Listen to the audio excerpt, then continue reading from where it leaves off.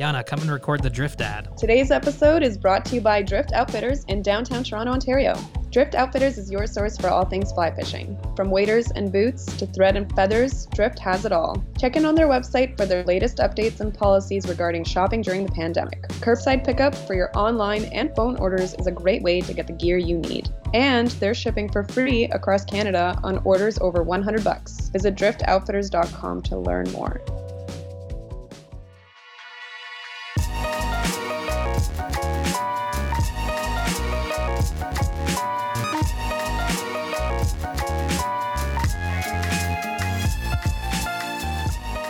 Hello and welcome to another episode of SoFly. It is mid-November and we are recording another COVID quarantine episode all apart. My name is Mitch and we've got Aldo. Hey, everybody. And we've got Yilma. Hello, everyone.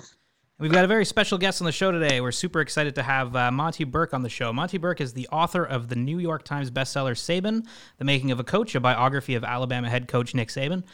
He's also the author of Fourth and Goal, One Man's Quest to Recapture His Dream, which won an Axiom Award for biography, and Sow Belly, The Obsessive Quest for the World Record Largemouth Bass, which was named one of the best books of the year by Sports Illustrated and Amazon, and was chosen for Barnes & Noble's Discover Great New Writers program. It's also the next book on my list of books to read before the end of the year because I freaking love largemouth bass. After a 14-year stint as a reporter, staff writer, and editor at Forbes, Monty is now a contributing editor at the magazine. He's also a contributing editor at Garden and Gun and The Drake. He graduated from Middlebury College with a BA in religion. He grew up in New Hampshire, Vermont, North Carolina, and Alabama, and now he lives in Brooklyn with his wife and his daughters. And he's the author behind the book we'll be discussing today, Lords of the Fly, Madness, Obsession, and the Hunt for the World Record Tarpon. If you haven't read the book, I highly recommend you check it out. It's a very entertaining read and an in-depth, interesting look into this really insane world that is tarpon fly fishing, and specifically the stories behind some of the best anglers ever in their pursuit to catch these monsters in Florida. The book's full of incredible stories involving anglers I've followed along with for years, including Lefty Kreh, Flip Pallett, Billy Pate, just to name a few. We're super excited to be chatting with Monty today. Monty, welcome to the show.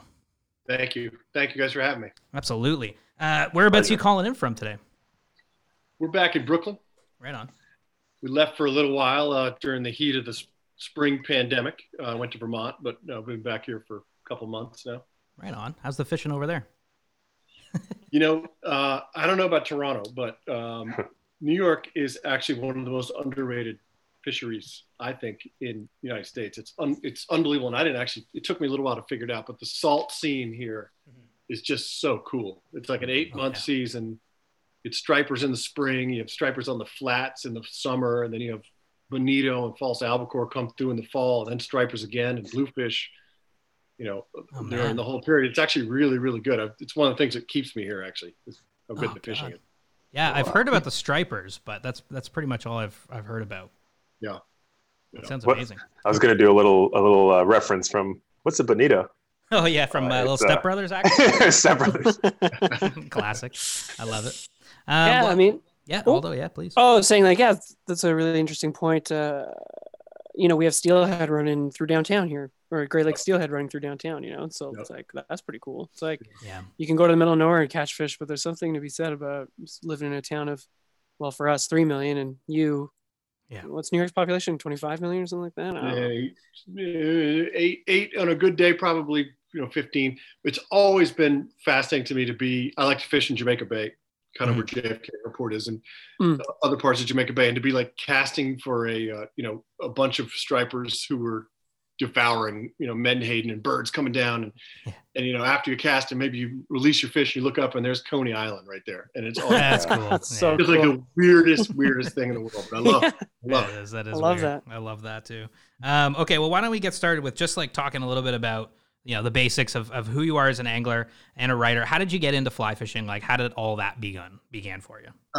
So my grandfather was a big fly fisherman. He actually went to Iceland back in the day, and he had like Orvis bamboo rods. And we moved to North Carolina when I was young, and I had a little bass pond in the back. And my brother and I would go back there with like big hairy poppers and probably like a foot of leader, and use those bamboo rods and just plunk them down. And especially during the spring, during the spawn, they would just jump all over it. And I did a little spin fishing before that, but something about the fly rod just got me big time. And then, kind of wherever I've lived all over the place, but I lived in the Keys for a little while, lived in Washington, D.C. I always just got really into whatever sort of was the local scene. In D.C. I got so into, fishing the Letort Spring Run, which is this really cool little creek in Pennsylvania.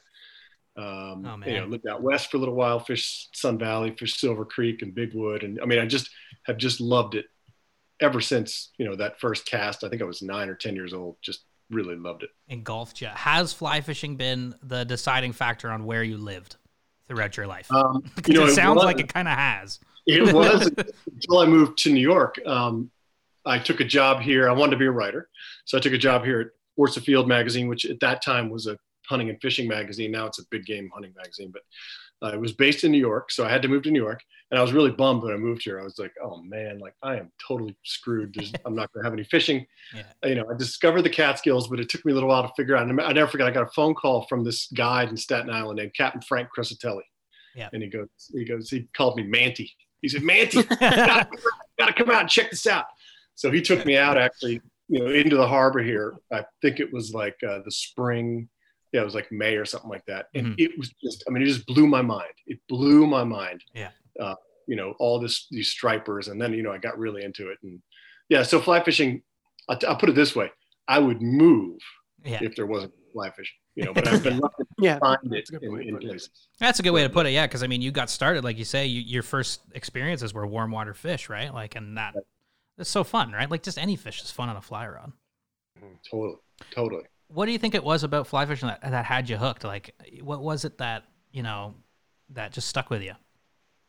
A lot of it has to do with family. Like it was a cool way of connecting with my grandfather. My father fly fished for a little bit too. And my uncle fly fishes still. So it was like, I don't know, it was cool to be kind of in that club. You kind of felt like you were in the club.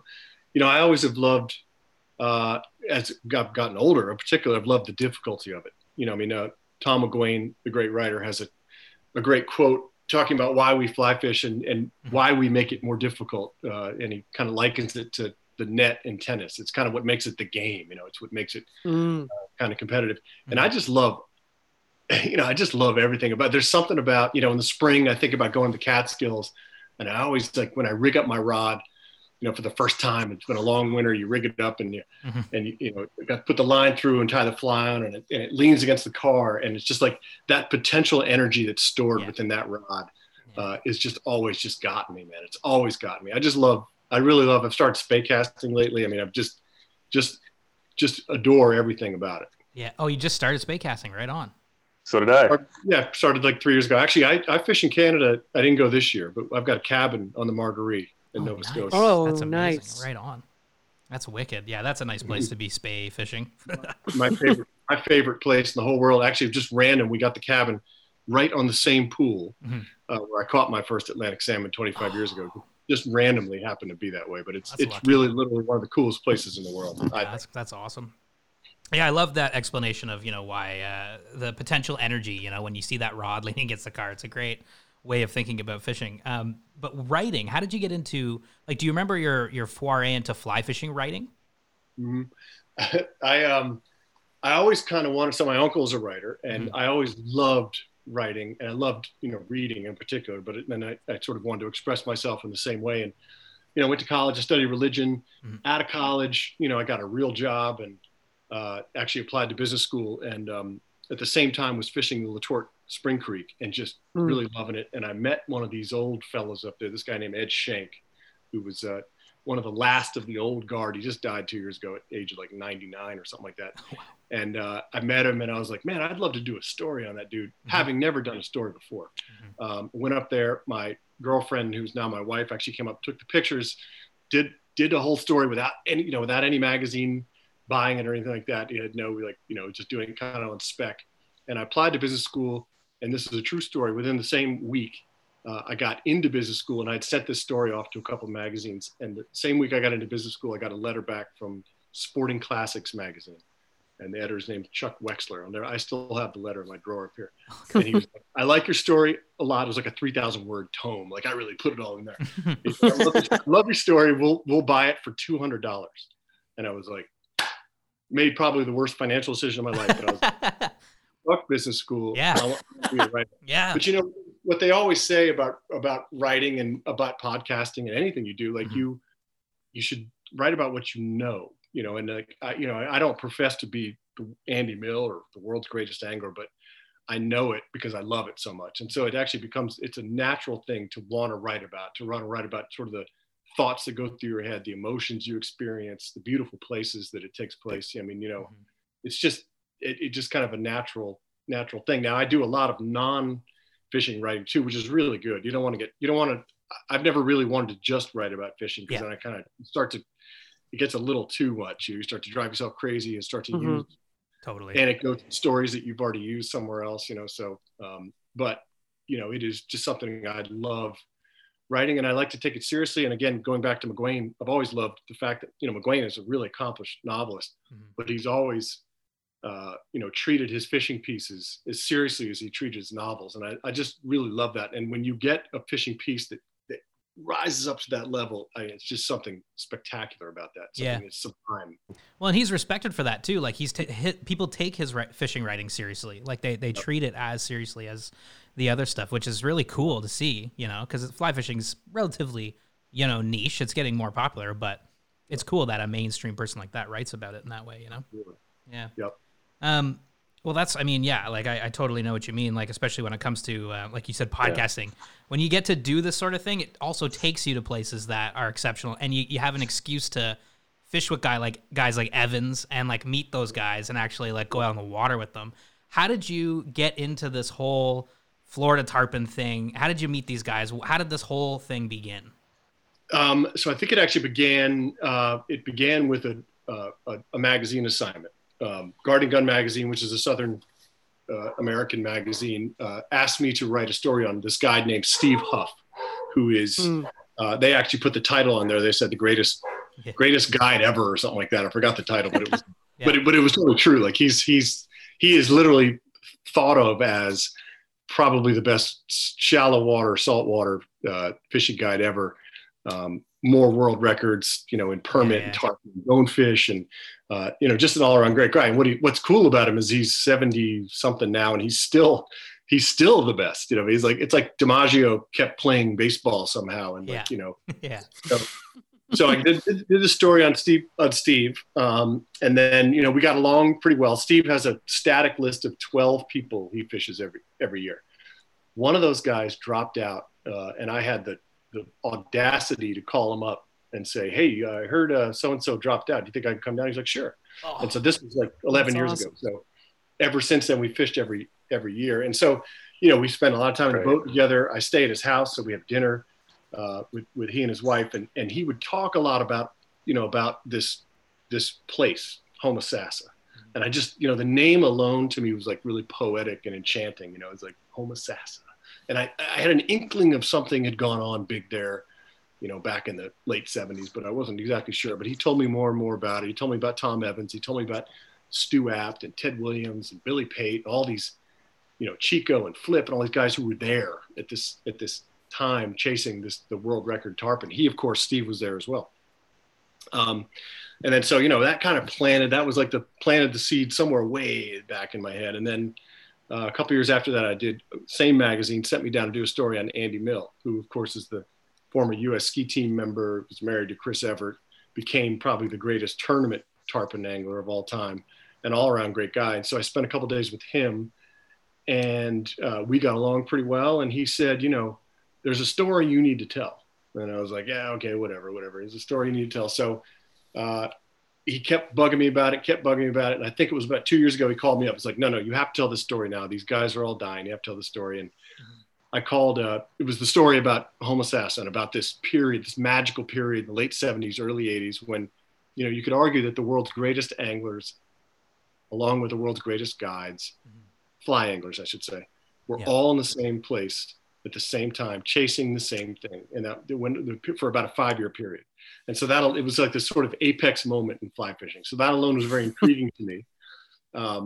I, of course, I just come off doing the Nick Saban book, and I went to my agent and my publishers, and they were like, fishing book, dude? Are you serious? Like, there's not like another coach out there you want to write about? Yeah.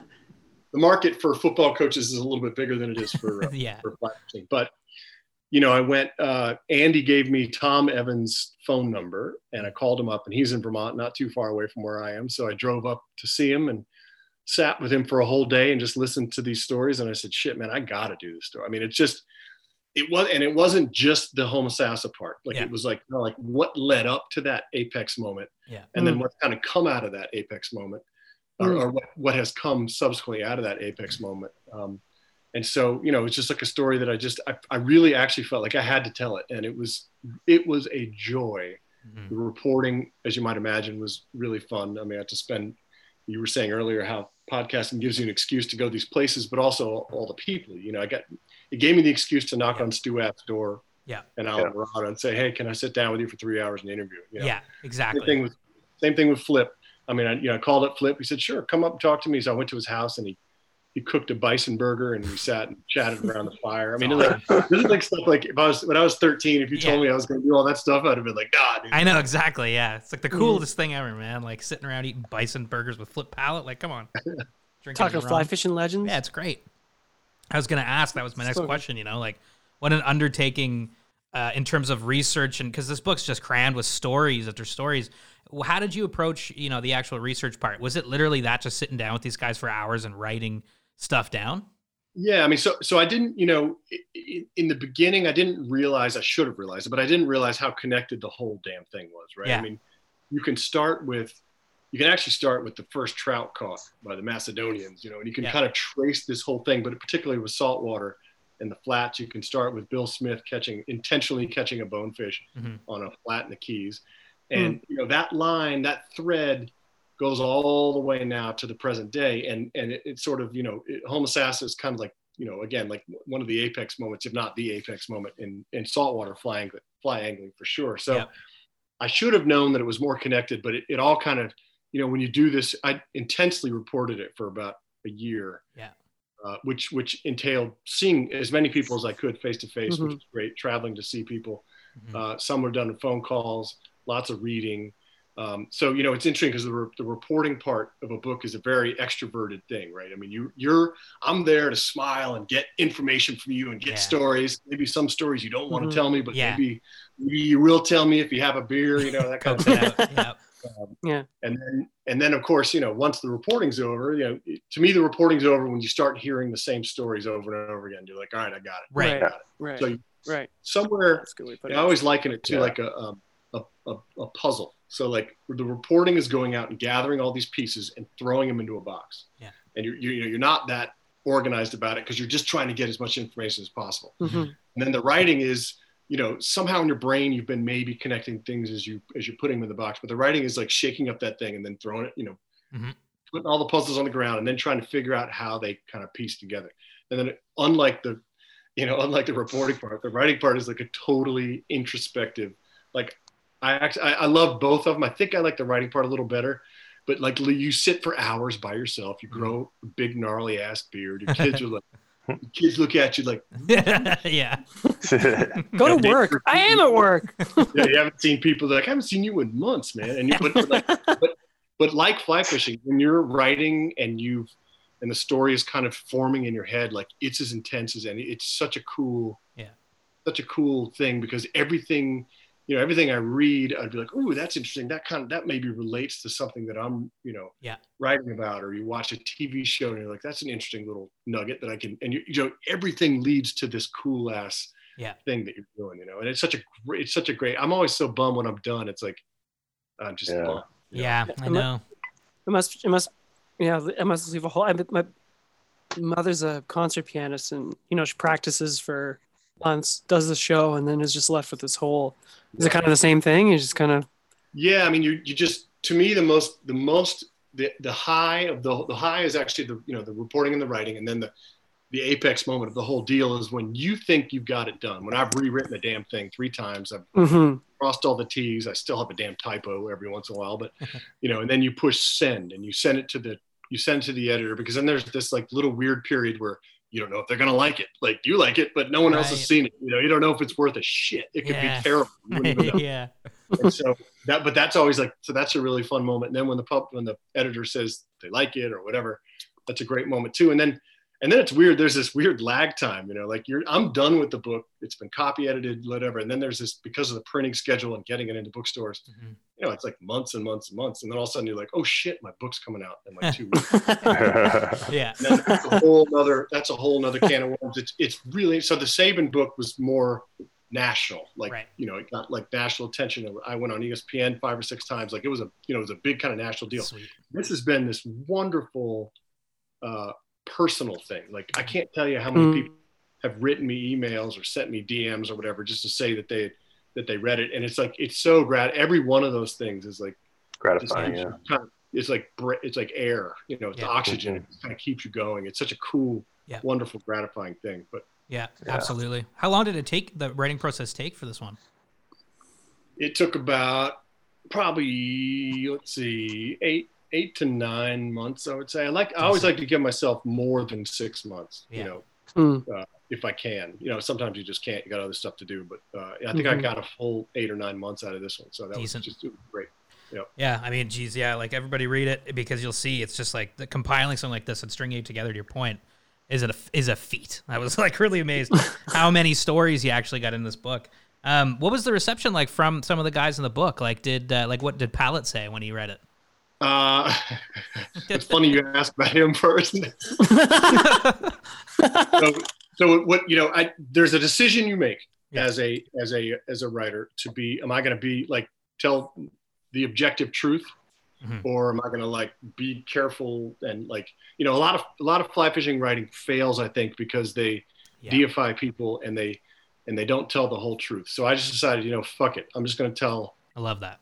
I'm going to tell the truth. I'm going to tell like the stories that I got. I'm going to tell the truth. I ran all those things by these guys too. So Flip's an interesting character because, he is, in every other thing you read about Flip, he's the greatest fly fisher in the world, which he probably was. He's 90 now. He probably not anymore, but he was definitely during the time. Not a lot of people talk about kind of what a braggart he was and what a hard ass he was as a guide on his clients and stuff like that. So I got a lot of those stories, and I was like, I'm not going to shy away from that, but to me, that makes him more interesting. Yeah. So like, he's the Muhammad Ali of fly fishing, right? He talks a ton of shit, but he backs it all up because he's just. Sandy Moret used to tell me Sandy Moret said something like he's never shy about a story about himself. But then in the next breath, Sandy said, people used to go to the dock to watch this guy launch his boat. Like he was that. People just wouldn't be around. They wanted to. Yeah. Wow. So Stu was interested. So Stu sent me an email and he said, I appreciate, because I'd run this stuff by him before. He's like, I appreciate, I appreciate what you did. He didn't sound like 100% pleased, but yeah. I mean, he used to have this, he took a little issue with the fact that I reported that he had this RV and he had a picture of himself on the side, and it said, a big picture of himself on the side, and it said world's greatest fly fishing. That's awesome. He used to park the RV, in front of his house in Key West so everybody could see it. And then he would drive it every year across the country to Montana. And so, again, with Flip, sorry, I'm talking about Stu App. Yeah, I just threw that whole thing up. I said Flip out, but we're talking about Stu App. Yeah. Stu said, well, why'd you put that in there? And I was like, well, A, it's interesting, and B, it's totally true. Yeah. We're the world's great. I'm sorry, you said Pallet, and I messed up. And no, you talked about Pallet, and then you went into Stu, which is great because I want to know about Stu too. All right. So yeah, and then other people actually haven't heard. I talked to Flip the other day, but he said he loved it, and that's about all he said. He was pretty short. Evans, Tom Evans is the sort of main character, and he's not treated gently in some parts as well. And, he's a pretty tough guy. He was like, he was like, that's, whatever that you report. It's all accurate. Is what it is. Yeah. That's the most, I guess it's the most important thing, right? Yeah. And, to me, this is that's we're all human. And I even admitted in the book that like, I'm a fucking jackass too. Like we all, some of us, we're all, we're all human. I mean, Billy Pate to me was a fascinating guy to look into because once again, he's been like, if you look at the BTT, Bonefish Tarpon Trust, and the IGFA, like Billy Pate is this huge character and shit. He was great, but Billy Pate was a total womanizer. you know, a total womanizer and a crazy man about records to the point where he talks smack behind people's back and all sorts of stuff. So, you know, to me, it was more important to tell the real stories. I think that's more interesting. Tell them as objectively as I possibly can. That's what I did with the Nick Saban book as well. So, you know. Hey, 100%. You mentioned you lived in the Keys. Were you fishing in the Keys? At what point in your life were you? I fished a little bit. So actually, it's a. And did you get a wind of any of this while you were living there, or did this not really? happen? No, I mean, so I was only there I went right after college. I went and lived down there on a boat, actually, off of Christmas Tree Island, which is off of Key West, and quickly aborted a plan to sing in bars. I was in my band. It was two other dudes with guitars and sang in our dogs, and we did it for like 3 months, and I think we might have made like $50. Right on. That's pretty good. That's something. Like, this isn't really working, but it was super fun. I took a job while I was down there too, so I worked during the day. But you know, it was pretty obvious it wasn't going to work. So I didn't have any money then, so I didn't fish. We fished some of the beaches. You know, we drive to some of the bridges and try to fish some of the flats then. But that's a hell of a hard way to fish for. You know, you got to be there at the exact right tide. And, So we didn't do very well. But no, I had no inkling of any of this by that. I mean, I'd read about Homosassa. I'd read about, you know, all these guys are my heroes and stuff like that. But I didn't know this whole story. I was fascinated by the Keys. He hasn't stopped talking about it since he's. I just go down. A friend of mine, his parents, like, just bought a house in the Keys randomly, like a couple of years, like I want to say 6 years ago.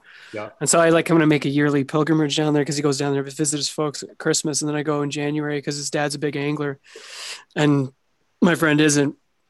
So he takes me on he's got a flats boat. So I don't know. I remember the first time going down there and just seeing all these places I'd always read about and just being like, oh man. Yeah, it's cool. You go to Rabbit Key and you go to all these like different. I mean, it's just really it's one of the prettiest and coolest looking things that I've ever you know. Even Isla Morada is like going through there for the first time. I was like, whoa, you know, like, and seeing all these places, you know. Yeah, you got to go when you go to Isla Morada next, go to the Lorelei at like 4:00 when all the guys are getting off the water and just sit and listen to these dudes, man. It's like, it's awesome. All these great guides. That's awesome. Big clients there, and they sit down in happy hours and a crazy time at the Lorelei. Oh God, sounds Is it ever not happy hour in the Keys? I'm always like absolutely faded the entire time. I know. Good question. Is Key West like at all familiar to like what it was and how you wrote about it in the book? Like, does it have some of those same feelings of, you know? It to me seems very touristy now. It's like, you know, Wall Street is the main street now, and it's all t-shirt shops and shitty margarita bars. But you know, if you venture off a little bit, you can get that flavor, that kind of, you know, when Tom McGuane and Jim Harrison and all those guys, the artists were sort of there. Yeah, you can get a little bit of that flavor. But man, it's super commercialized now. Once they let those ships come in and dump off, you know, cruise ship passengers. Although I bet it's been great. There's been no cruise ships down there since March, so I bet it's been you know, maybe reverted back. Who knows? Yeah, it's sad. You know, the way you write about it, it's like, God, it sounds so awesome. Like the way it was, like this paradise, you know, that it just existed. It's like, it'd be so cool to go back there, especially if you're an angler, you know, like, geez. But no, I think going back to writing honestly about these people, I think 100% it makes the most sense to do that, because it would be a boring book if it's just like, and they all sound like angels and they're amazing, you know, anglers, blah, blah, blah. But you actually got to spend time fishing with some of these guys in the water. What was that like? How were they in reality when you actually fished? I mean, to me, the most interesting one was probably fishing with was Tom Evans, who was 82. And he's an interesting character because he was to me the obvious character to make the thread in the book, because he was there during the heyday in the late 70s. He's now 82. He still goes every year and pursues the world record.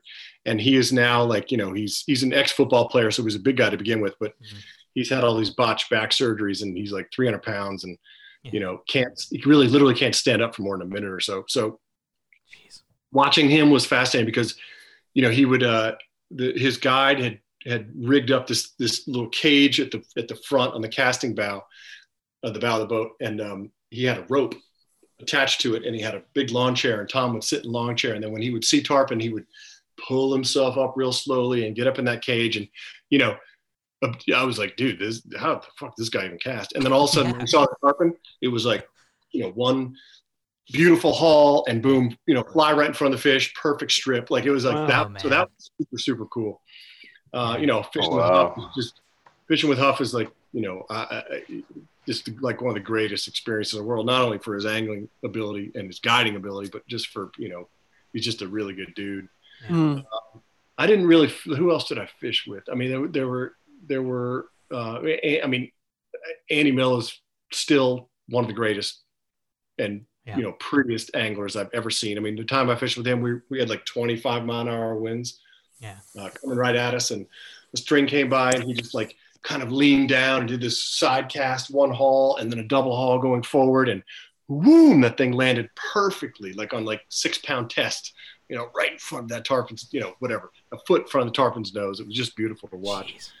So it was cool to, some of these guys I didn't fish with Flip. I didn't fish with Stu, obviously. I didn't fish with Chico, but just hanging out with them was just freaking cool. I bet. I mean, it's like serious passion, like Evans, the fact that he's still going and fishing and for tarpon that aren't an easy fish to fish for when you're in good health, like it's crazy. And especially he's now trying to break the 8-pound record, which takes like such, it's a young man's finesse in order to do that shit. I mean, and yet he pops off a lot of them, but he's landed a bunch. So it's pretty fascinating. It's wild, man. Can you explain a little bit about the I guess the record thing, how the tippet structure works to the fish and how that whole world kind of works? Yeah, it's that was an interesting thing to look when I first got all that information. Said, how the hell am I going to write about this in an interesting way? Because if you're not really, really into it, like it's something else. But so that the basic, tarpon leader itself is this beautiful piece of art. You got the butt section, and then you've got an Albright knot, and then you've got this beautiful Bimini twist, and then you've got the tippet class, and then you've got the butt or the bite tippet. So it's like this. I've tied one in my life. It took me about an hour to do it, and it was terrible. But they're just I had to have an illustration of one in the book because they're just so cool too. So the tip that when it comes to fly fishing, there are line class records, and 20-pound is the heaviest that can qualify for a fly fishing record, and that's the tippet. That's the tippet breaking strength. Traditionally, it started off back in the Keys. Everyone fished 12-pound. They fished 12-pound for everything. They fished 12-pound for bonefish, and they fished 12-pound for tarpon. Very hard to land a tarpon on 12-pound tippet if you don't have a bite tippet. That was innovated by a guy named J.L. Cuddy way back in the day. He kind of decided that if you tie a little bite tippet to the tippet and then tie your fly to that bite tippet, then you can wrestle in a big tarpon. And so there's all this, a lot of people think that 20-pound Billy Pate was a big proponent of 20-pound tippet, and a lot of people thought that was a terrible idea, but he got it through the IGFA. I would say the real traditionalist fished with either 12 or 16. I like to fish with 16 because then it gives you can screw up a little bit more than you can on 12, but it's also not too big that like if a big bull shark starts chasing your tarpon that you can pop it off real quick. I don't know. It seems more sporting. I mean, some people fish with straight lines of 30-pound test, which obviously isn't. You can't catch a record with that. It's not IGFA legal, or whatever. But to each his own. But I'm not as hardcore as some of the hardcores in there that think that every time you go out, your tarpon rig should be completely IGFA legal. But I do prefer, if I can, to fish with 16-pound. And of course, I have Steve Huff tie it for me. I can't tie the damn thing. Although when we were down in Tobago, what did we fish with for the tarpon? We had 16-pound. 16, right? Yeah.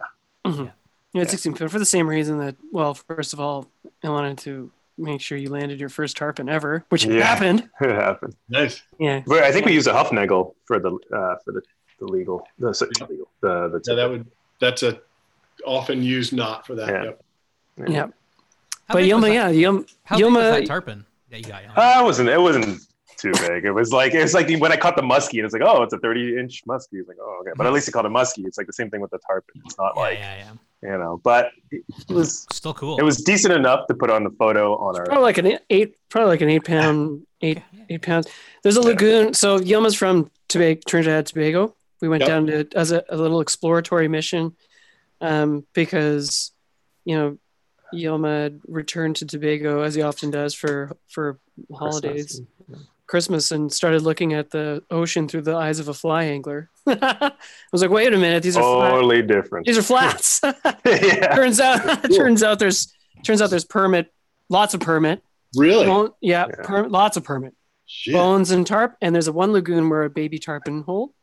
Anyway, so this year, before, like, honestly, as COVID was happening, like the plane was outrunning the virus on their way back, basically.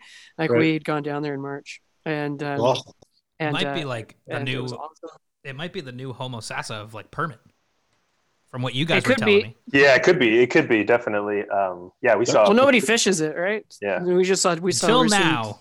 Until now. It's the bag now. There's a crew of Germans and Swedes that just come down just for the permit, because like every time you go out, you'll see a couple, right? And especially the time we went. But our guide was saying August is prime time for all three.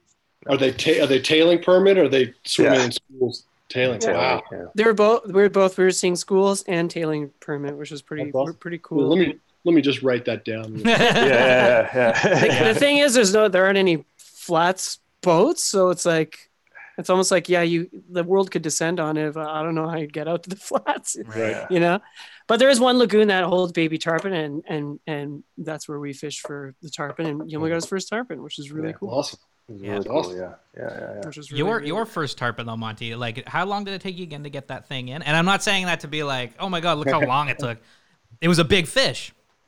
It was a big fish. So I was with Steve. The time we did the article, actually, we didn't fish for tarpon. We fished for snook, and I was kind of more, being a reporter, I was taping them, and we're taking notes, all this sort of stuff. So then the next time I went down with them, the first day we got out there, and in the Everglades, unlike the Keys, the tarpon you see, for the most part, at least the ones that Steve looked for, are laid up, which to me is the greatest way.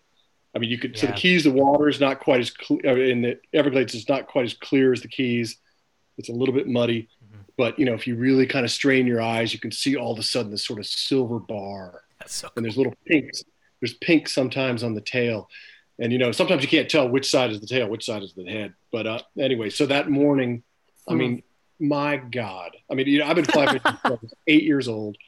I'm surprised that Steve just didn't say, fuck it, we're going home, because you just came back. Yeah. Like, I think I blew 6 great. I mean, this is like, 40 feet, 50 feet cast. Like, there's your fish. It was not that 30 feet even sometimes. And I was throwing it on their head. I was throwing it on their back. I was throwing it too far away so they couldn't see it. I just blew cast all day. And, I think finally, like after lunch, it was like this duo, and I finally put a good cast in there, and something kind of clicked. Those fish flushed anyway, but something kind of clicked. And then, we were in a different cove, and this just giant fish just went up and got some air, and the bubbles came up, and I could see it just laying there, and without even Steve saying anything, it just like was reactionary, which is what I needed. I needed something like, didn't know how to think anymore, just need to react. Yeah. I threw it down there, one pull. Boom, like a pull that I will never forget in my life. And I just remember, going, oh, like that. And then the line was like a guitar string, like going across the stern, and Steve got under it, and a fish jumped, it jumped behind us. And I said, Steve, there's another tarpon jumping. He goes, no, that's your tarpon. I was like, what? It's like all the way behind us. So I fought the thing for 2 hours, and it's like, I mean, when you have a big tarpon, one thing that I think is really interesting about tarpon fishing, what turns a lot of people off actually, is that you have to actually fight the thing. It's not like catching Atlantic salmon where it takes out line and then you reel a little bit, and it takes out line. You're kind of holding your rod. Like with the tarpon, you have to pull. You're pulling your body weight, pulling as hard as you can, and you're reeling, and then you're pulling. And with 16-pound test, you can pull pretty much as hard as you want. Yeah. Without popping it, you can pop it if you point the rod right at it and bring it like that. But if you're using the rod. And so, I thought I was doing everything right. Steve was guiding me through it, and he was like, just take your time, be cool. And I see why I saw during that time why a lot of people just like to jump a tarpon. Like they jump it once and then they intentionally break it off just because it's a real, unless you're good at it, it's a pain in the ass. So 2 hours later, this thing had dragged us all over the place. And this is literally 2 hours of me pulling as hard as I can. Yeah. My knees I've been leaning against the casting platform. My knees are just like bleeding. I've sweated through everything, my shirt, my pants. I'm dehydrated. It's like the old man in the sea. Yeah, I feel like I'm gonna throw up. My arms, my hand, I can't. For like 5 minutes afterwards, I couldn't. My hand was in this kind of clutch claw. I couldn't get out. But we finally landed it, and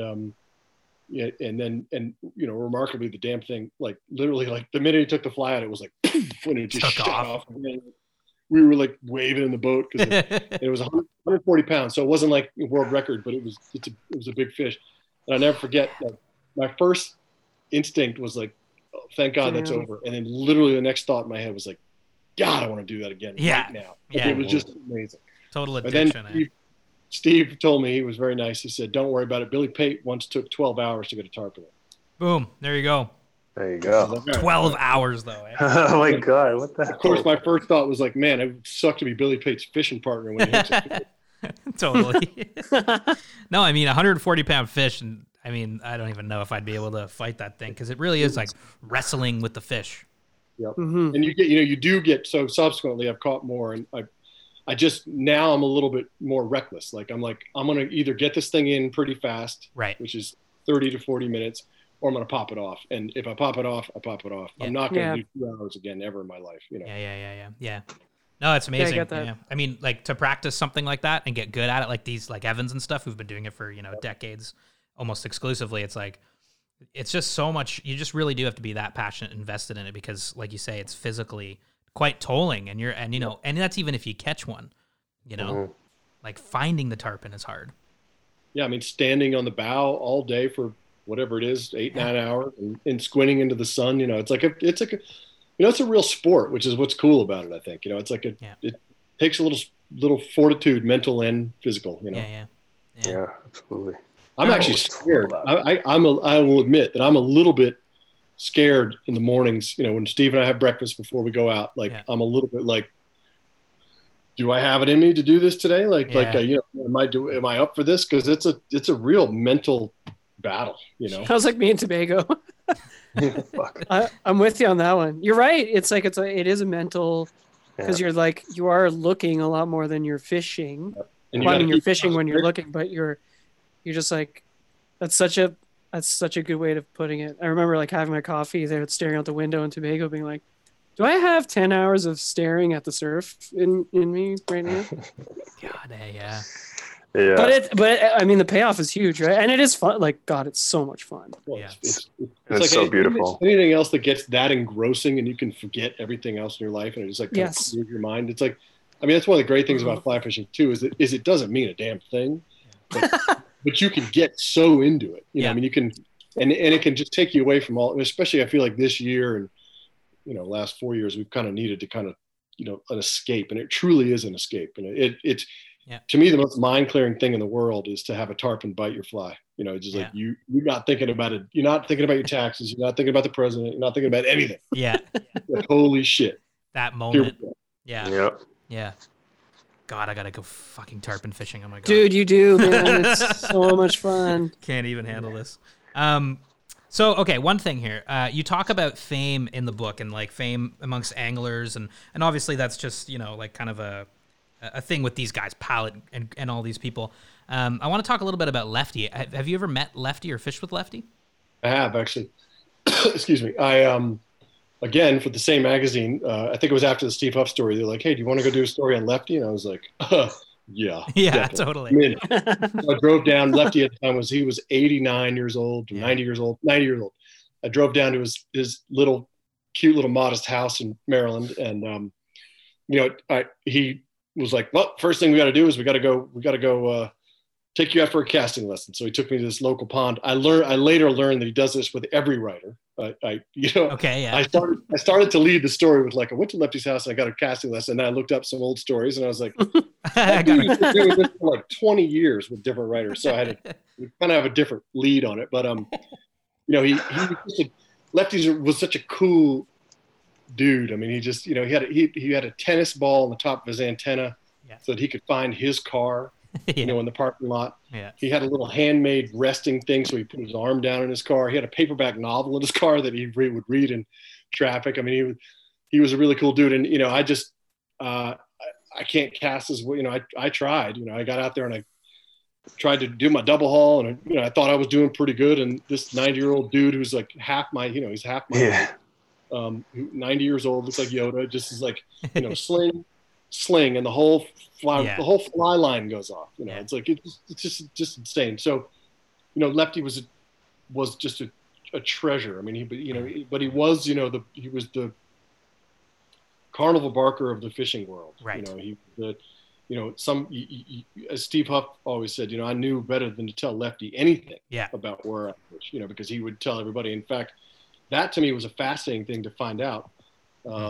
Was that Lefty was kind of the one who pulled the lid off of the Homosassa fishery, which to that point before Lefty did that was no one knew about it. There were 3 guys from the Mirror Lure company who fished it, and no one else really knew about this giant sort of subset of tarpon that came in every May to Homosassa Bay. Yeah, and one of the guys made the huge error of taking Lefty Kreh, who was at that point the writer at the St. Petersburg Times, and they said, I'm going to take you and show you this place if you swear not to tell anybody. And Lefty said, I won't tell anybody.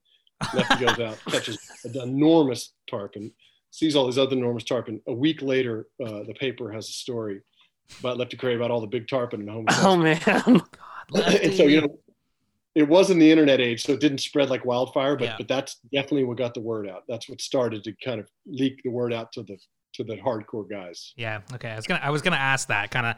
I was gonna say, was Lefty responsible for lifting the lid, or was it inevitable? But it sounds like Lefty was pretty responsible.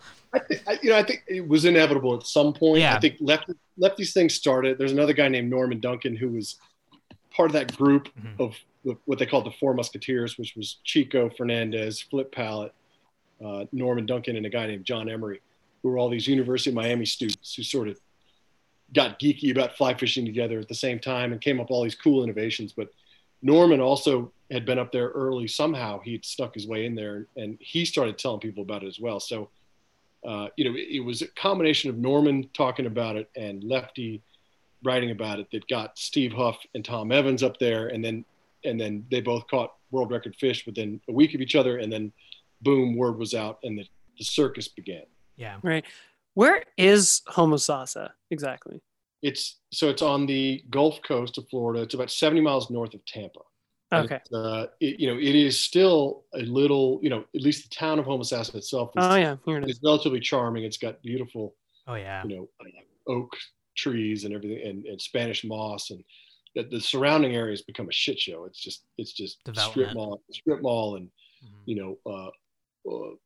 retirement communities and more golf courses than you can shake a stick at. But the little town itself is still pretty cute. But it was at that point when those guys got up there in 1976, 1977, it was tiny. It was a crabbing town. There was like nothing around. There was a 2-lane road that went into it. It was tiny.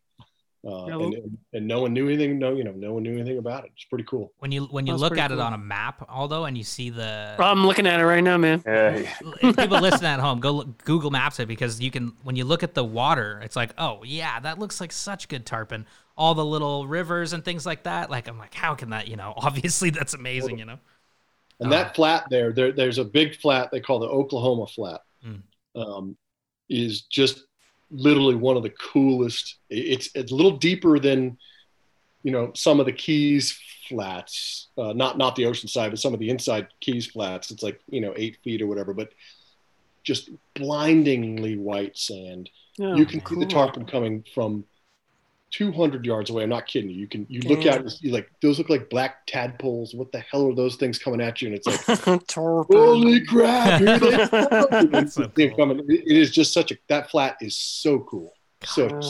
Man, I want to go fishing for tarpon. Is it still it's still a place you can go fish for tarpon and it's still good, right? Like Evan still goes down there. Yeah, it's not. So, after that great rush in the late 70s, early 80s, things started to really fall off in the late 80s, and then the 90s were just a disaster. I mean, so there were tens of thousands of tarpon that used to come there every May.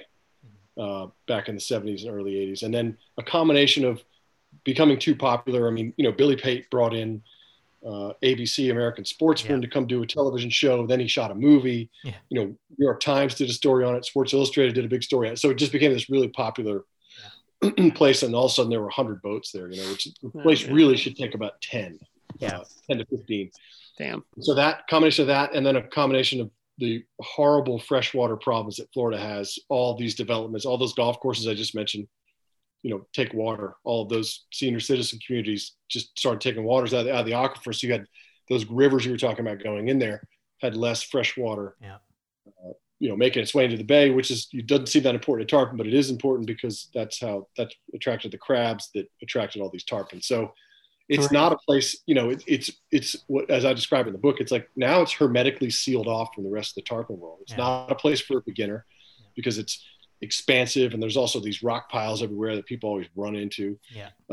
And also there's just not that many fish there. I mean, you can go to Key West on a good day and you can see literally hundreds of tarpon swim by. You might not catch any, but you'll see them. And that alone kind of makes a lot of people's day, right? Yeah. You can go to Homosassa and you can go there for 2 weeks and not see one fish. Yeah. Damn. So, there's a couple days every May when it seems like it's back to normal. Like it seems like, there's hundreds of fish swim the flat and they're big and they're chunky and all this kind of stuff. But then it's just not that. In fact, this season, this 2020 season, which was great everywhere else for tarpon because of the lack of anglers, was horrific in Homosassa. Yeah. I mean, the guys went there who caught one fish in 30 days.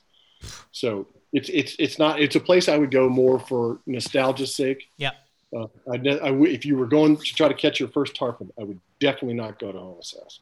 I'd go to the Everglades, or I'd go to the Panhandle, or I'd go to Keys. Or the Panhandle, or Trinidad and Tobago. Exactly, yeah. Or I was going to say this entire thing is just a front by you guys and Evans and all to stop people from going to Homosassa and bring it back. And it's actually on fire right now. That's possible, but I looked at I went down there 3 seasons and. They're not that many fish. And I read Evans kept logs for 30 years and I read all of his logs, and it's just like it gets more dire and dire with every page you turn every year. Right. So, Is that an area of focus for groups like Bonefish Tarpon Trust, or are they more Keys focused? They're probably a little more Keys focused, although I think they and Patagonia are announcing an initiative this week actually, or maybe next Monday, about getting the freshwater, demanding that Florida deal with their freshwater a little bit better. So they're starting to they deal with tarpon everywhere, so that's important to them. But that there's not there's not enough focus, I don't think, by anglers really on what the hell's going on in Florida right now with the water, because it's not only the crabs, it's also juvenile habitat, because the freshwater comes in with the mangroves. I mean, the Everglades are dying of thirst at this point. I mean, it's kind of a possible big ecological disaster, which is going to affect our fishing, which is kind of in the making right now. But not to get too, No, I think dramatic. I think it's good. I mean, I was gonna ask, are you hopeful about, people coming together to try to turn stuff around, specifically there? Like, do you see positive change?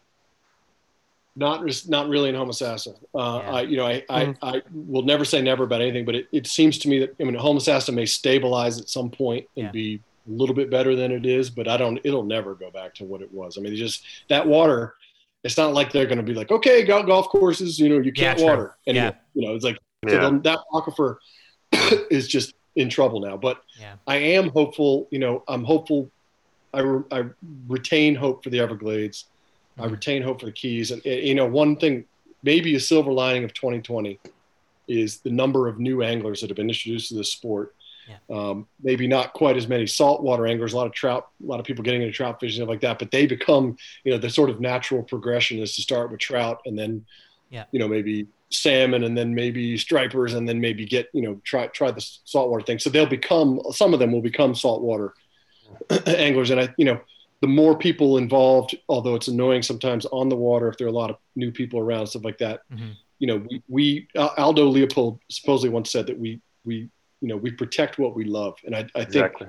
the more people that start to love this thing, the more kind of political might we have. And, there is in the last gubernatorial election in Florida, the water folks. So the folks who are working on Everglades and working on, Florida's freshwater situation really, had some political might. And they actually, that election was, in the tens of thousands or something like that. And it's possible that they were the swing, that the water folks were the swing. The guy who was elected, who turned out to be, not that great, but at the time anyway, he wasn't taking any money from Big Sugar, which is one of the big water depleters down in Florida. So that was a big deal. So they kind of swung their might behind him, and they may have changed the gubernatorial election. I don't really know, but I think you have to, all fishermen are optimists, right? Yep, that's true. Yep. Yeah, that's a good point. You're only one cast away from greatness, as my friend Paul Brun always says. And I love that quote. I love that. There's a optimism, a natural optimism that fly fishermen have, and I think that translates into our resources. I mean, we're going to have to fight like hell, but they're worth fighting for. That's for sure. For sure. No, 100%. Yeah. I was gonna. That is what I was gonna ask. I was gonna kind of end this whole thing. Actually, you know what? Before we get there, because this is kind of all connected, but just quickly about catch and release, I want to talk a little bit about that, because tarpon catch and release obviously is, well, at least with the record guys, it's a whole other thing. But like catching a tarpon, can you catch a tarpon and be confident that the success of the release, like the fish is going to live? Like how shady a gray area is that? I spent a little chapter on that because it's such an interesting question. So I'm a catch and release. I wouldn't kill it if I caught a 300-pound tarpon. I would not kill it for a record. I just wouldn't do. Even if I was an IGFA legal, I just wouldn't do it. I just don't believe. I don't know. I just don't want to kill a big animal like that. Agreed. If I'm not going to eat it, especially if you're not going to eat the damn thing, right? If you're going to eat it, you might think of it differently. So I used to walk around like with my nose in the air, being like, "Man, I'm a catch and release angler. I'm better than anybody else," which is horseshit. It's still, whether you catch it, whether you keep the fish or release it, it's still a blood sport. Yeah. As Steve Huff always says, whenever we catch a tarpon, he says, "You ruin that fish's day." So I think it's really important for catch and release anglers to think about that a little bit more. And it's a moral question that everybody has to kind of figure out on their own, I think. You don't think about it every time you go out, but, every once in a while stop and think about what you're doing. So, in order to submit a record for tarpon, unfortunately, because they're so big, you have to kill it. And it's actually kind of a gruesome thing. It looks, they usually string a rope in it and put a scale on one side and then put it around a tree and then lift the tarpon up on a tree. So it has these sort of real unfortunate sort of lynching kind of. It's not cool. Yeah, it's not cool looking. Yeah. But the good news is that, maybe one fish is killed for a record a year. I mean, there's just not many more. There's not many world record chasers. So people just don't kill them for that reason. Now, catch and release, it kind of depends on where you are. I mean, the Boca Grande Pass, which is one of the great staging areas for tarpon, there are tens of thousands of tarpon in there. Yeah. The sharks know all about this now, and they will literally on some days kill 300 released tarpon, because when you release a tarpon, it just doesn't have the juice it had, when it was just swimming around. So holy shit! I think that's there are certain areas maybe that we should consider. I don't know, not fishing, or when there's sharks around, you call it off, you blow the horn, and get out of the damn water. But that's why I was saying earlier, I'm not afraid. If I'm over the 30-35 minute mark on a tarpon, I'm just going to start horsing the damn thing in, because it is going to break off and it'll have a great chance of survival, I think.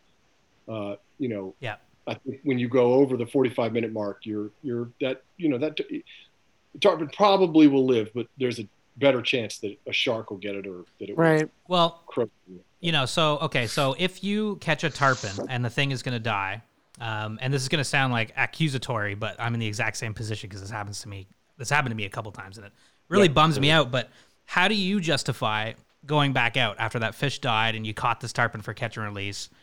It dies and you go, I'm going to hit the water again. I hate killing fish. I really do. And, but I killed killed an elk a couple years ago, and it was like one of the most moving experiences I've ever had. I ate, I gave 400 pounds of meat away, and I ate, I don't know how many pounds of damn thing. So, that's more big elk. That's awesome.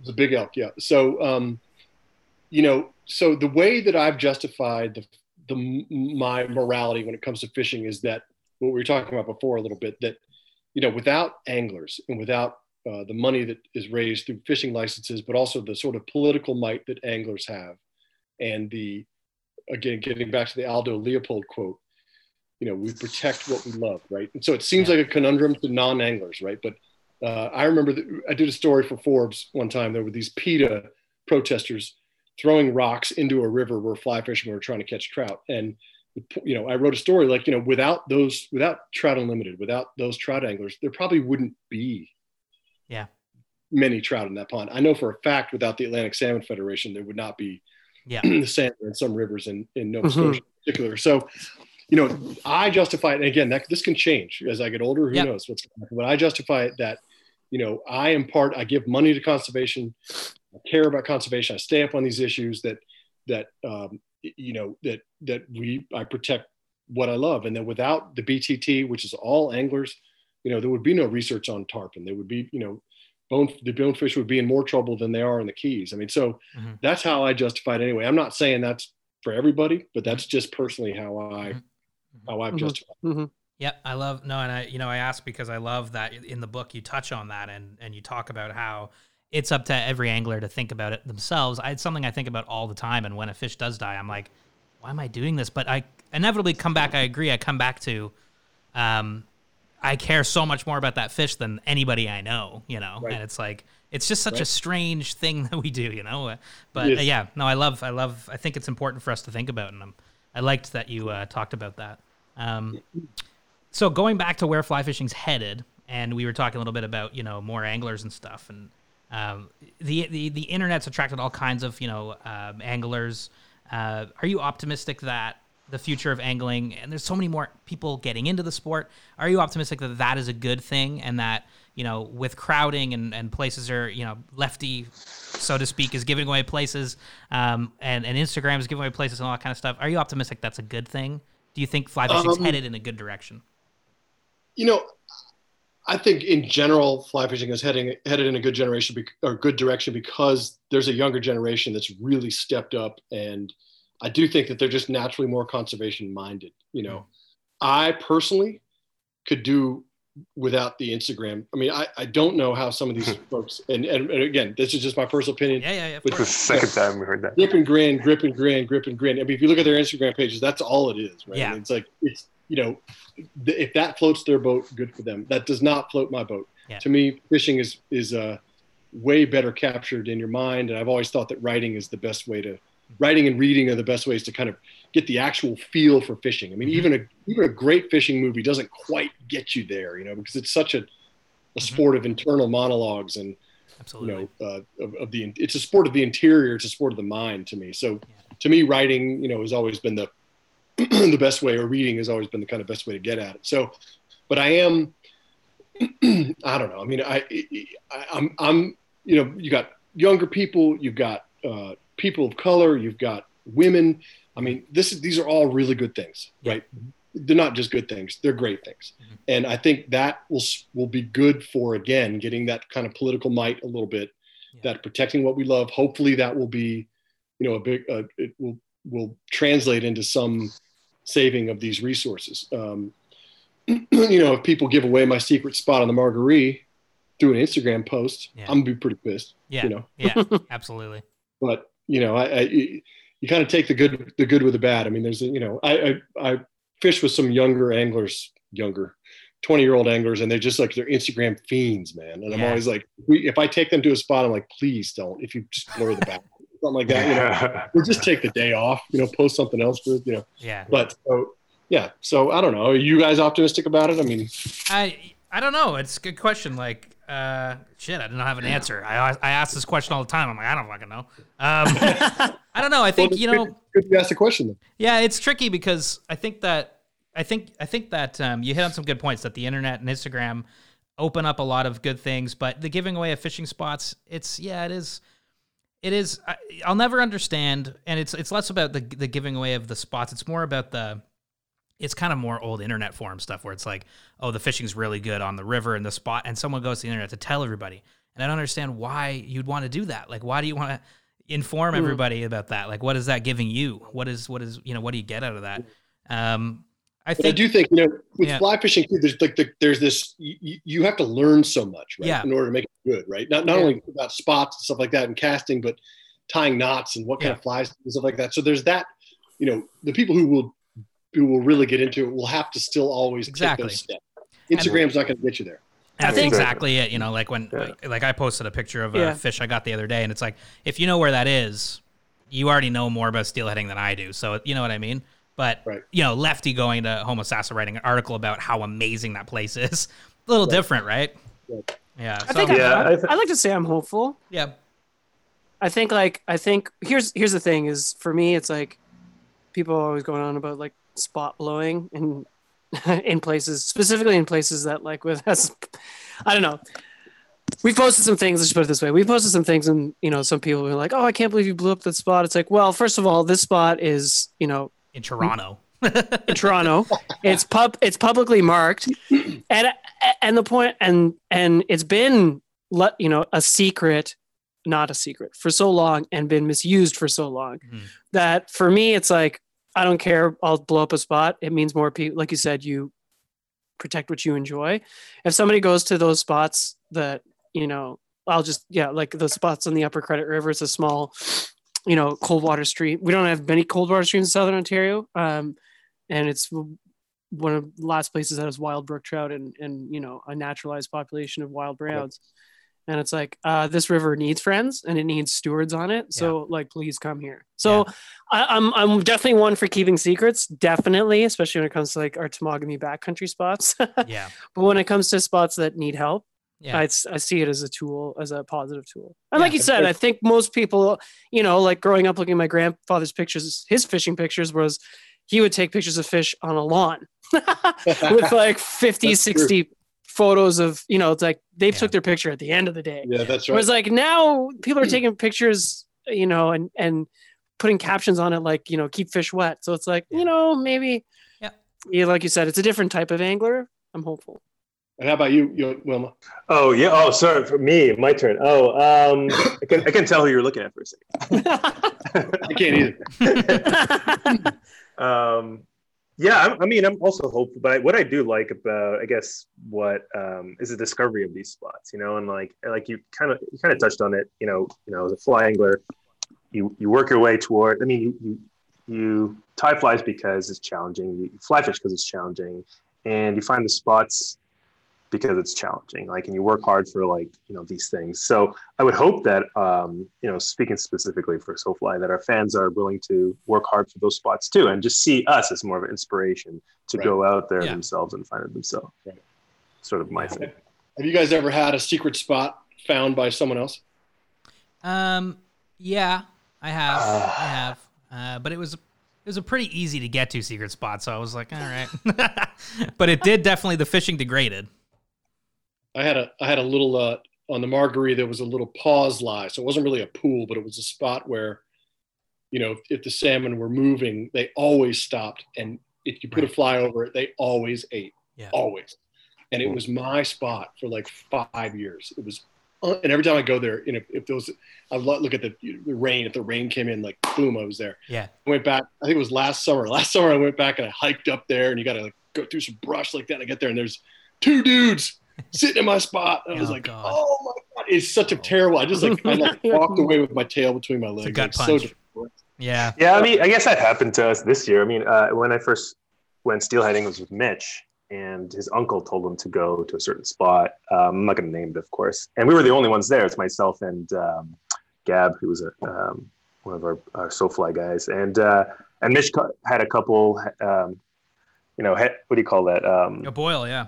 Yeah, a couple boils, but you had one on for a little bit too. And it was good. And then this year, it's everyone's there. And it's because somebody posted catching a steelhead at that exact spot. And it only took, less than 5 years for that to become That's the thing. It's inevitable, right? Like it's so hard to fight that stuff. That's why I think that, I think the internet and things like that, there's a lot of good dialogue going on now. Things are going to change for the better. I think people have it in them, but it is not the inspiration, Yoma. That's a good way to put it. Just have fun fishing and talking about fishing. But that being said, Yoma, sorry, Monty. That being said, that river's tributaries are healthier than ever now.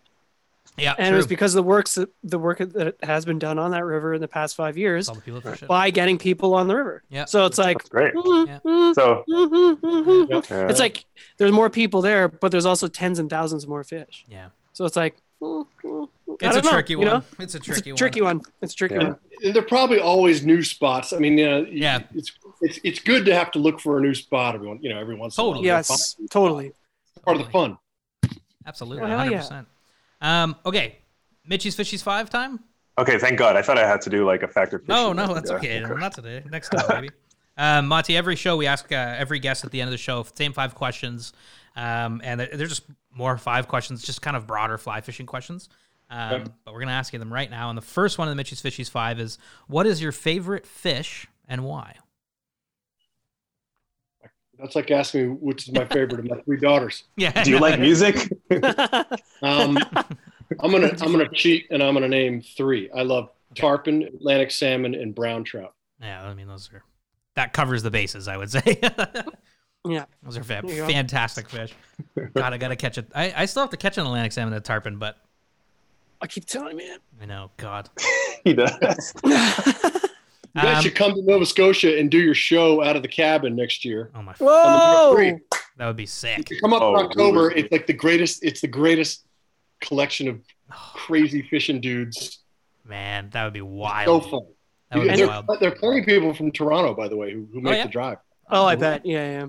Yeah, we got it. That'd be amazing. Yeah, 100%. Jeez, Nova Scotia. I've only ever done Gaspé once, and I would love to do. Nova Scotia. Marguerite's cheap too. It's public, so. Oh wow!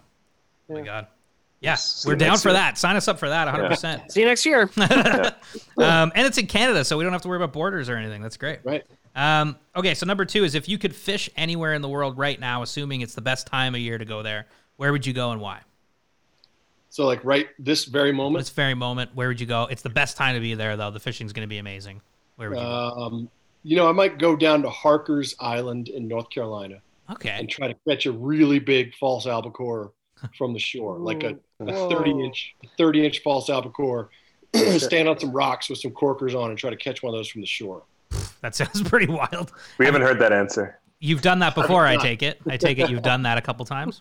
I haven't. I've done it up here. Yeah. Where our so my fish for albies up here. I go on a jetty and I put my corkers on. You kind of boulder your way out there and then stand on the jetty and hope they come in. And our albacore they're not that big.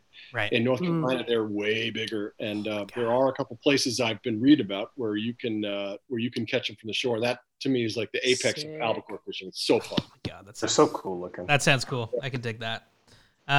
Okay, number 3 is: what is your best or favorite or one of your favorite fishing memories?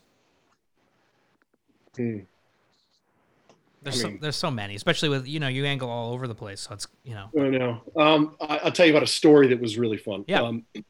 Somehow I connived Forbes into sending me. This is now probably 10 years ago or 12 years ago to Russia, where this really eccentric Englishman named Peter Power had leased for 100 years these 3 Atlantic salmon rivers, and he. From the Russians, he made all these shady deals with all these oligarchs and stuff like that to get this water. Yeah. And it is the greatest Atlantic. It's where Atlantic salmon fishing, where it used to be. If that makes any sense, like they're fishing everywhere, they're huge. Yeah. So I went there, and it turned out to be like Apocalypse Now, Joseph Conrad, Heart of Darkness kind of deal. So I got there, was there for 10 days, and this dude refused to let me interview him. He was on a dock on the hillside overlooking a river, and he just wouldn't let, because I was from Forbes. I was going to ask him some tough questions like that, and it got to like day 7, day 8. Every day I would be like, I need to interview Peter. They sent me over here a lot of money. I need to interview Peter. They're gonna take my thumbs. Day 9, nothing. I was leaving on day 10 at like 2:00 in the afternoon, and I got a message that morning at 7 a.m. that I could come up and interview Peter Parker. Peter Power. Yeah. And I wish it was Peter Parker. These huge lips, and he smoked his cigarettes, and he told me all the secrets of this place, and it turned out to be a great interview. But that to me was just a memory, because I remember kind of shitting in my pants that I wasn't going to get the story, but also like how beautiful it was there, and what a weirdo this guy was. That's so cool. Yeah, that's wild. Kind of scary sounding, but pretty wild. Okay, number 4 is, why do you fly fish? What do you get out of fly fishing? Why do you do it? Oh boy. I love water. I love moving water in particular. I love all the gear, like we talked about before. I love the rods. I love the reels. I love the lines and the flies. I think, though, in the end, it comes back to that mind clearing thing. I mean, a lot of people, search for a mind clearing, a way to clear their minds. They do it with alcohol or sex or yoga or drugs or whatever. For me, it's fishing. And for me, when you make that cast and you're retrieving it, or it's swinging somewhere, and you feel that tug, like everything's out of the mind. Yeah. And and so I think that's the high. The high is that ability to forget everything else. Yeah. And just concentrate on that one thing, which may be silly. It's totally silly to a lot of people, especially I live in Brooklyn. People are like, dude, you going fishing? What? Why? Yeah. People don't get it, man. Outside of fishing, people don't get it, I'm totally okay with that. Me too. Don't leave them, yeah. I do find that, though, a lot of people are really curious. Like, people stop me on the street when I'm walking back, especially in the summer when I'm coming back from like a flat, and I've got my my flat shoes on and my bathing suit and my fishing shirt, carrying my rod, and I've got my stripping basket. They're like, dude, what's going on? Yeah. What were you doing? People in New York have no qualms about just stopping you in Mill Street and making you explain stuff. Yeah.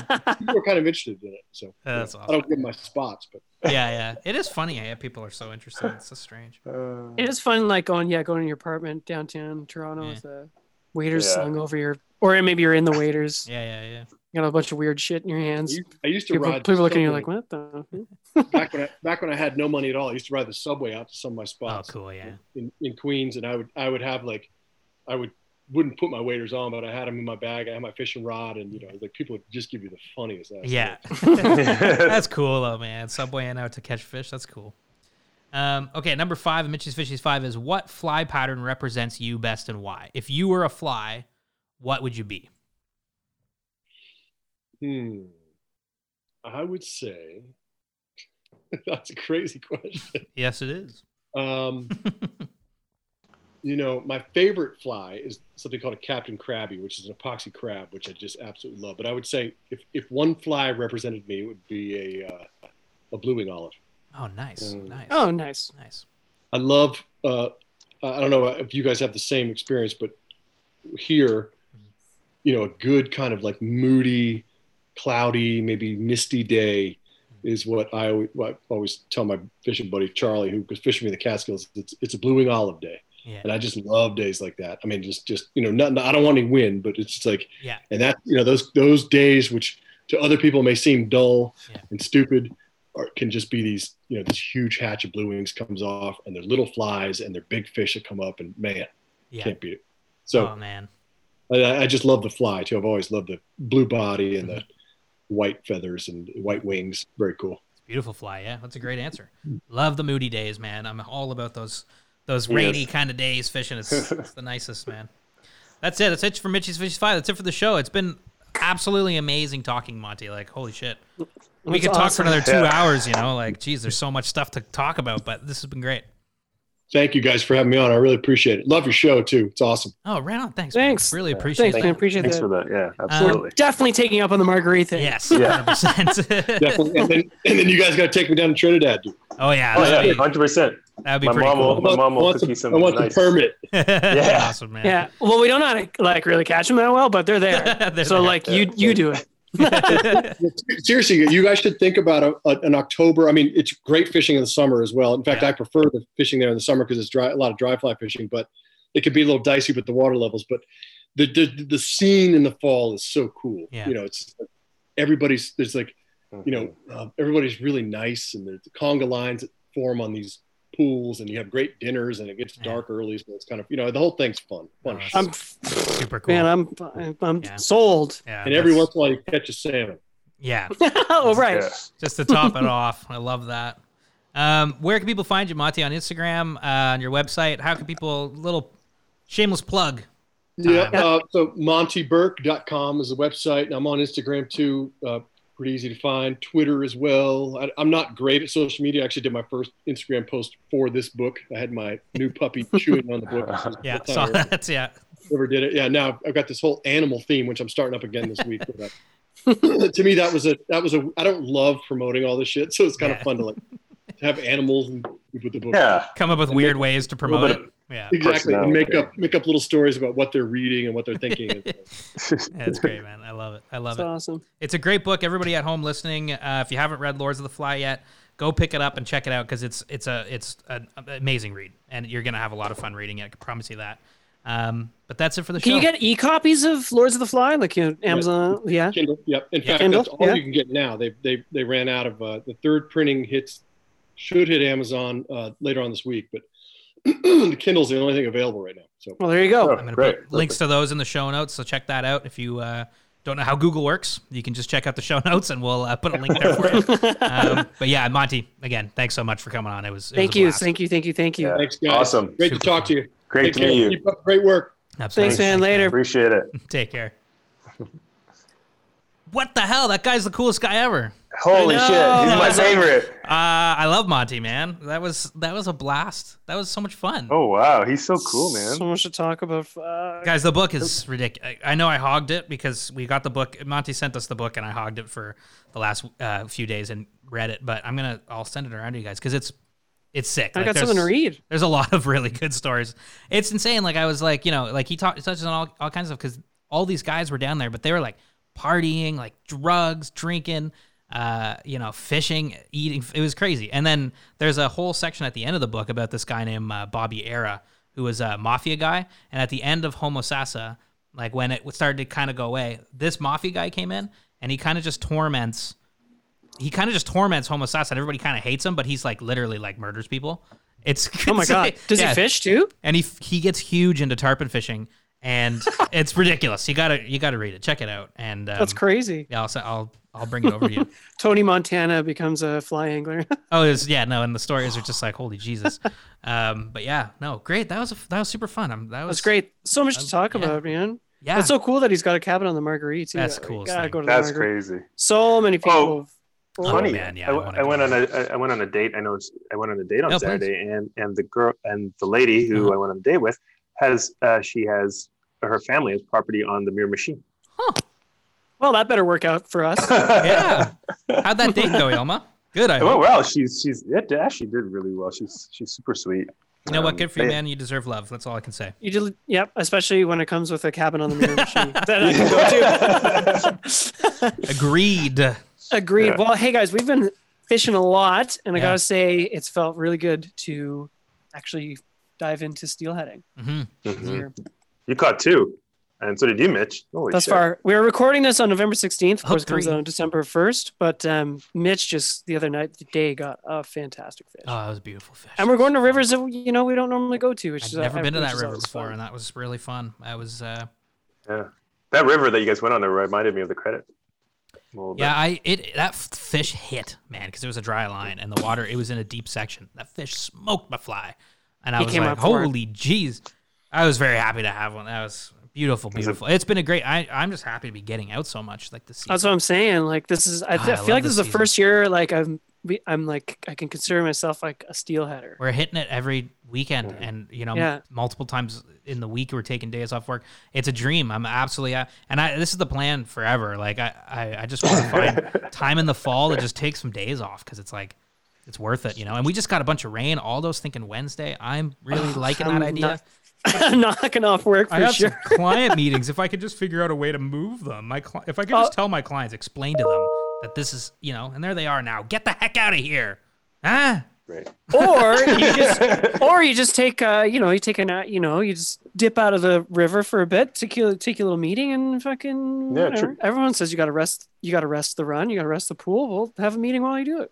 That's true. That's a good. I did just upgrade my phone plan. Now I have 20 gigs. So I can maybe take it. You got 20 gigs now? Yeah, well, unlimited, but it throttles at 20. This is not important. I know, but okay, can we talk about it after? Because like, I get that after. Of course we can. We can talk about it. Of course we can. But yeah, no, I just feel super like lucky that we're actually, because I don't know. Yeah. I'm not trying to knock the credits. That's what I'm trying to say right here. But when most of these extended seasons end in December, and then it's just like for the January, February, March, we're just fishing the credit. Yeah. I'm not. Oh, just one play. I'm not really complaining, but it's the only option, so it's like better than no option. Yeah, of course. So might as well fish the other options before that. I don't know. Because there's like tons of them. So yeah, there's tons of them, and they're beautiful places, and you get to see. I mean, how many fucking cool towns I know. Did we go to? Did we drive through and eat lunch in just this past weekend? Like so many nice places in southwestern Ontario. Beautiful. Never really go to southwestern Ontario. Now COVID's going back up, so I'm laying low again. But I'm definitely going to make some trips out to my favorite river, which is within driving distance, for some beautiful days. And, maybe, I don't know, we'll figure it out. But it's been a great year. Some day traps, know? Exactly, yeah. I mean, I aside from fishing and seeing you, the only people I see is you. Yeah, exactly. Yeah, yeah, no, it's true. Well, you're in our circle. So, yeah. I'm in it. You're the only thing about it. But anyway, I guess what I'm saying is I hope people are getting out and enjoying if they can. If you can, enjoy. Absolutely. Because it's been a really magical fall for me anyway, for us. Yeah, it really has been. We hope everybody's staying healthy out there. But but you know what? Everybody check out Lords of the Fly by Monty Burke. Amazing book. You're gonna love it, 100%. And thank you Monty. Thank you for coming on. You are one cool guy, and I really I really hope we're able to hit the water together, because that would be fun. That would be really fun. I really hope to get you in front of a tarpon, Mitch, one day. Oh, God. That'd be fun. Because I got to do it with Yelma. And I'm telling you guys, like reading this and all the tarpon stories, I'm like, holy shit! Like, fishing's insane. It's insane. I know we've said this before, but it was like a couple casts and I got one, and Aldo and I are like, well, this is going to be a good tarpon evening. And then, and they're beautiful. They're so cool looking, like such a cool fish. Cool. They're so kind of strange at the same way. Prehistoric. They look so much different. Yeah. They look so much different with their mouth open than closed. Well, I know that sounds really stupid, but it's like no, because it's completely huge. It's the size of their whole body.